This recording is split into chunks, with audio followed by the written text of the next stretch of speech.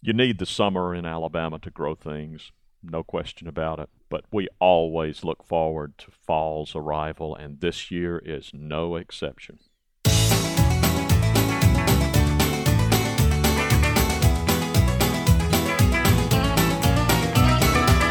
Welcome to Longleaf Breeze.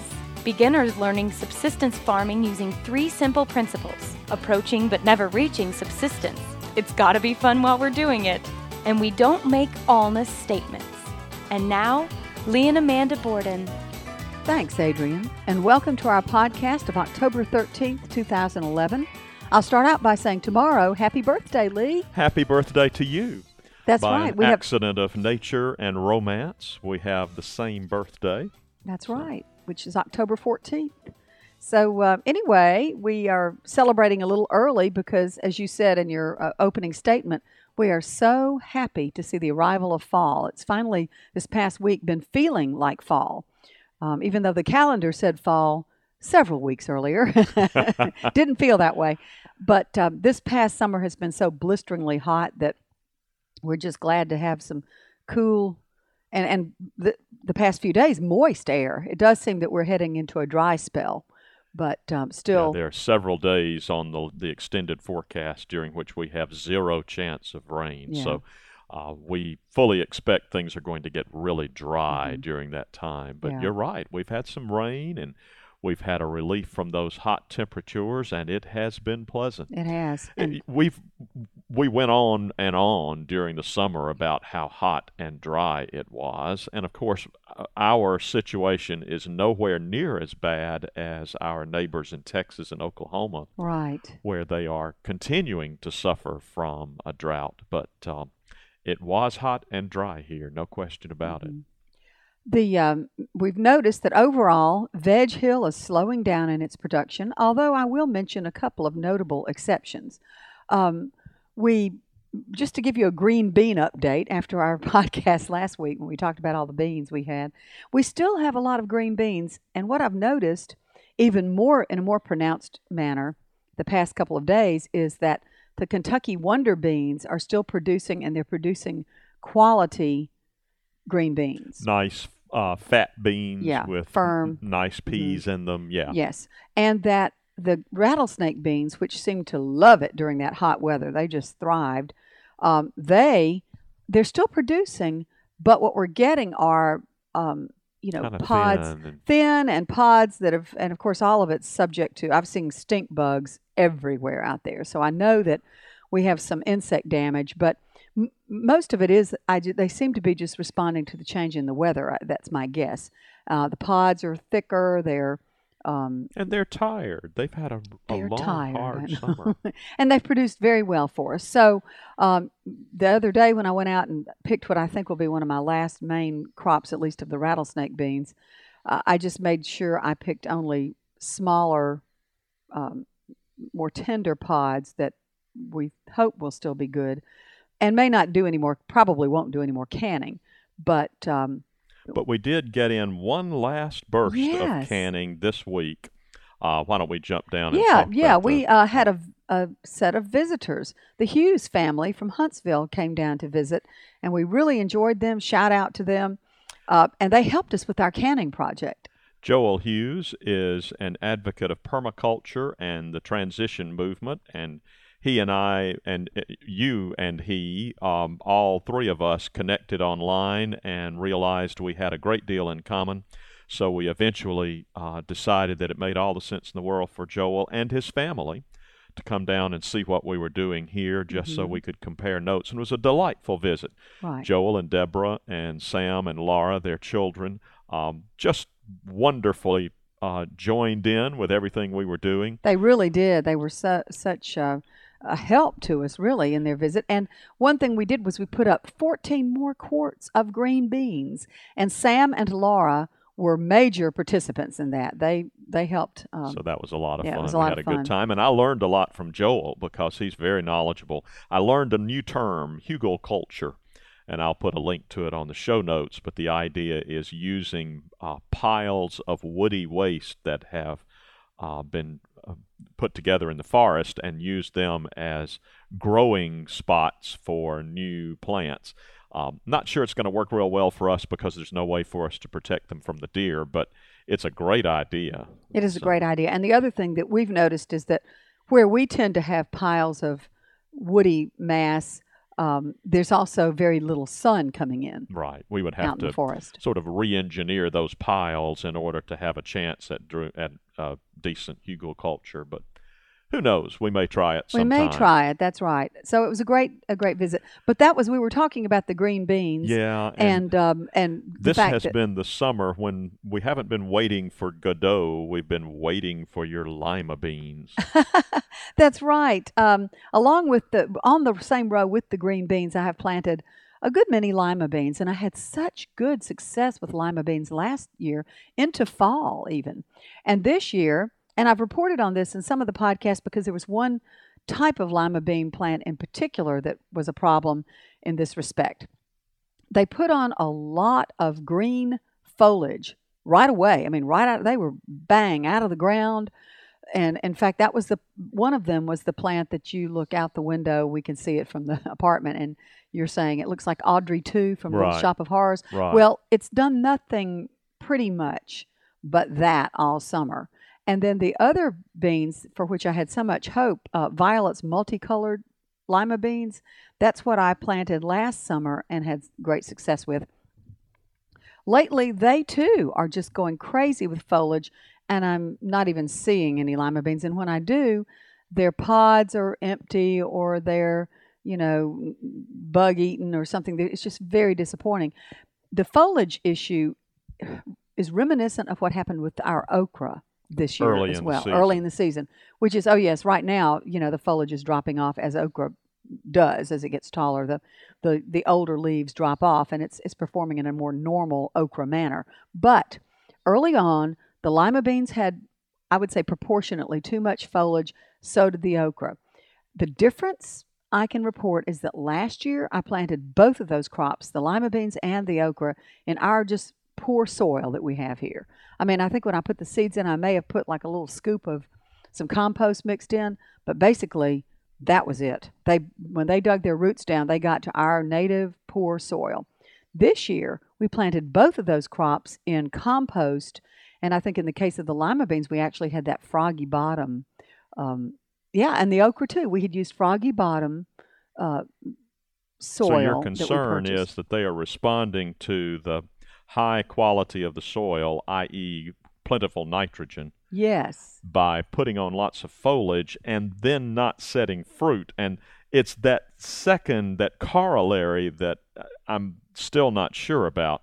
Yes, they clearly put on more foliage than we were accustomed to seeing them do, but I'm not sure that's going to keep them from setting fruit. Well, I had some fruit earlier in the season from both sets of plants that were from the Violet's multicolored lima beans. The others really didn't do well. I'm going to give you a corollary, maybe a possible alternative explanation. Okay. It's possible that early heat and drought we had, if you remember, June was like July and August. Yeah, it was. That was the time when the lima beans were ready to set. They missed that time because it was so hot, and they never recovered by way of setting fruit. That is certainly possible.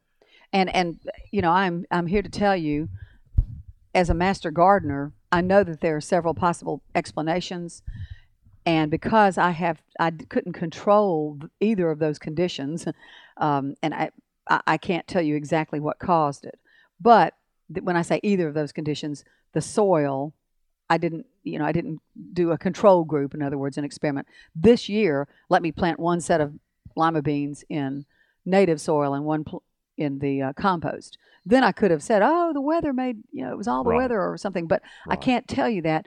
And all I know is that next year, what I want to try is going back to what I did last year with a little less built up soil, a little less amendment to the soil.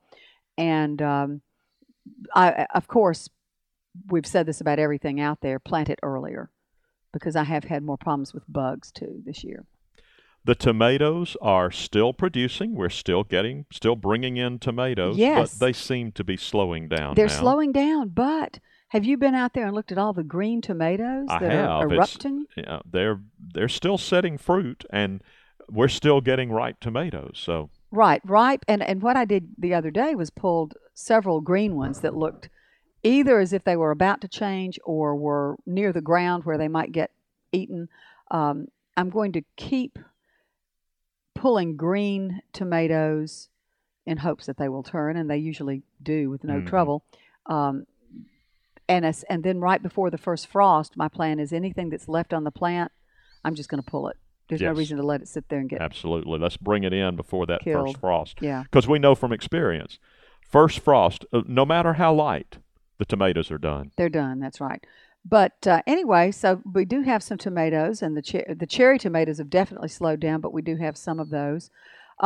Okra, I mentioned that it's tall. It's probably 12 feet tall now, right? And it's still producing. And as I recall, the okra will survive a light frost. Possibly. It's definitely, because it's been chillier, it has slowed down Yes. over its prolific nature during the summer. But what we've noticed is continuously we have these gorgeous okra blossoms. I know. There's just nothing prettier than an okra blossom. I know. And we, every now and then we'll look out and say, man, look at those okra blossoms. Because they only flower in the early morning. Mm-hmm. By afternoon, those flowers are sort of closed in a little bit. They're trying to protect themselves from the heat, I guess. But Although there hasn't been as much heat lately. true. So. But they do tend to flower in the morning, so Yeah. you got to get out there early to see them. But, so there's still plenty of okra to feed us for a while, and I've tried freezing some. We'll see how well that does, too. We have sun hemp out there, our remaining cover crop from summer. It's flowering nicely, and I notice it's even bushing out more. It looks, Yeah, it makes a statement when you look out there. plentiful yellow flowers, and those little yellow flowers on the sun hemp are quite pretty and are attracting some pollinators. So I'm cool with the sun hemp flowering. I was very concerned about it last year because I was concerned that the sun hemp might be setting seed. But we are continually reassured by everybody who understands sun hemp not to worry. It is too far north for it to set seed. Just quit worrying about it. And so I have. Mm-hmm. And soon it will get clobbered. The first frost will take the sun hemp out. So I guess what I'll probably do just to increase the biomass potential for the soil is I'll probably cut it off when we know there's a frost coming. Right. And we'll be planting a fall cover crop soon, we hope, anyway. So we'll update you about that when that happens. We have planted, as we've mentioned in previous podcasts, some fall veg, one entire row. Have not Row put 9. except I haven't put my garlic in yet, and that's got to be done Is that probably what's early going in next at the week. bottom of row 9? Yes, and that Okay. will be early next week. I already have taken possession of the garlic, and it'll go in toward the end of October. What I have noticed that unfortunately some critter has eaten entire cabbage plants that I had out there. And of course they're let us remind you, this is inside the deer fence Yes. enclosure. So this is some critter who is able to climb or burrow under the fence. and it's just taken off at the they haven't dug up the roots. It's taken off at the stem at the ground level.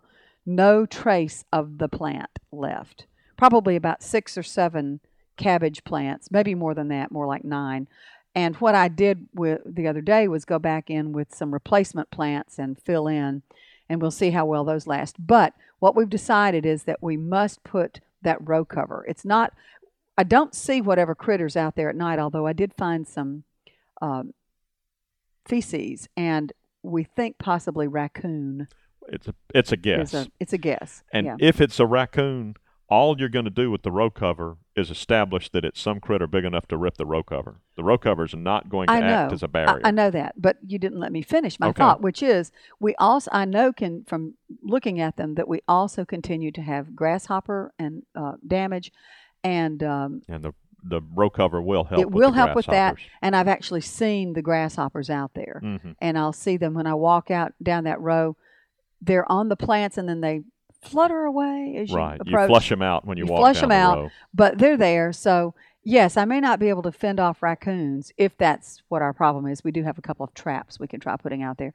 But the row cover will help with the bug damage. So I've got a few more replacement plants. I'm holding off until we have a day that we can just put the row cover down immediately after putting those plants in. And then hopefully we'll get good results like we did last year. I will say that a couple of the collards and the Brussels sprouts seem to be resisting the bug damage. I'm going to knock on wood when I say that. The bug and whatever other varmint we have, more so than some of the other plants. And the kale, maybe because kale is so curly and a little bristly looking. And a little bitter. And a little this bitter. Time of year. Yeah. It really needs a little bit of frost for the kale and, for that matter, for the collards to get sweet. Yeah, we haven't. Actually, some of those collard leaves are large enough we could be harvesting and eating them, but we know that frost-kissed will be better, so we're waiting. So we're waiting. We're not waiting to put in strawberries. I had a nice visit with Ann Randall at Hampstead Farm in Montgomery. She had a little workshop on backyard fruit production, and I attended it, and we had a good conversation, and she made strawberry tips available to any of us who wanted to take them, and I said, why, sure, and cut off some Chandler strawberry tips and brought them up here and put them in the ground. I'm not sure they're going to work. Her suggestion is to plant those tips just barely into the soil, and I did that, and I'm not sure they're taking root yet. Well, we'll kind of keep an eye on those and report. Chandler, I'm glad it was Chandler because that seems to do really well here. I noticed that you've been out in the orchard some. You were definitely showing our guests around the other day. Training, but not pruning. Arlie Powell up at Petals from the Past says I can keep pruning even this late in the year, but I'm skittish about it. I generally don't like to prune this close to the frost because I don't want to stimulate any new growth into the frost. So I've generally been holding off pruning since about the middle of August, and I probably will at this point. What I'm doing is training, meaning, I'll tie something to the trellis line or something like that, but I'm not going to be clipping it. Okay, and but some work that you have been doing in the orchard, I've seen you out there putting more ryegrass out. On the blueberry strip. I have not tried to spread ryegrass on the orchard floor, the orchard proper floor, although I don't quite know why. It may be a good idea to do that, but you and Edzard have a plan for the orchard floor, yes. Based on black oats, and so I've held off. Black oats and lupin, and I've held off spreading ryegrass in the orchard because of that. But y'all do need to get your. I know that will be something to work on maybe next week or so. Black oats and lupin, so we can get those out in the orchard. We have a big group coming. Well, I guess a medium-sized group coming. That's true. Next weekend, some students from New College at the University of Alabama will be visiting us as a part of a course they're taking. Along with their teachers, Emily and Sam, and we're looking forward to that. Right. There'll be about 6 students and their professors, and we, and the 2 of us, that is, and, of course, Audie, our dog. So we'll be doing some work projects around here, and they'll be camping out, and we'll be enjoying each other's company and hopefully helping them with their education a bit. Yeah, I'm looking forward to seeing them, and we'll probably put them to work a little bit, which will be fun. Yeah, and we're taking some, lately we've been taking regular walks around our property, which has been it sure nice. Has been nice to be able to get out and see what's going on the property. That's been really pleasant, and it's good exercise for the dog, too. He's a whole lot better company when he's exhausted. He just runs. We spotted a deer the other day. He took out after it, but no fear, dear. Nothing to fear.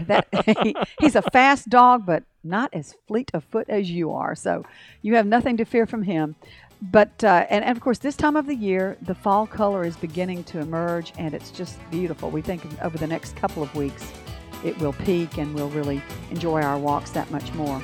I agree. It'll be fun. But we're just about out of time for today, so we will say goodbye. Have a wonderful week, and we will catch up with you next time. You've been listening to Longleaf Breeze with Lee and Amanda Borden. We'd love to hear from you. You can call the farm at 334-625-8682. Send email to letters@longleafbreeze.com. Our address is P.O. Box 780-446, Tallahassee, Alabama 36078. Visit us at longleafbreeze.com to learn more about the farm, to browse our archive, and to look over our planting database. You can also read the daily farm log, check in with Lee and Amanda, and talk with other listeners. That's longleafbreeze.com. Thanks for listening. See you next week.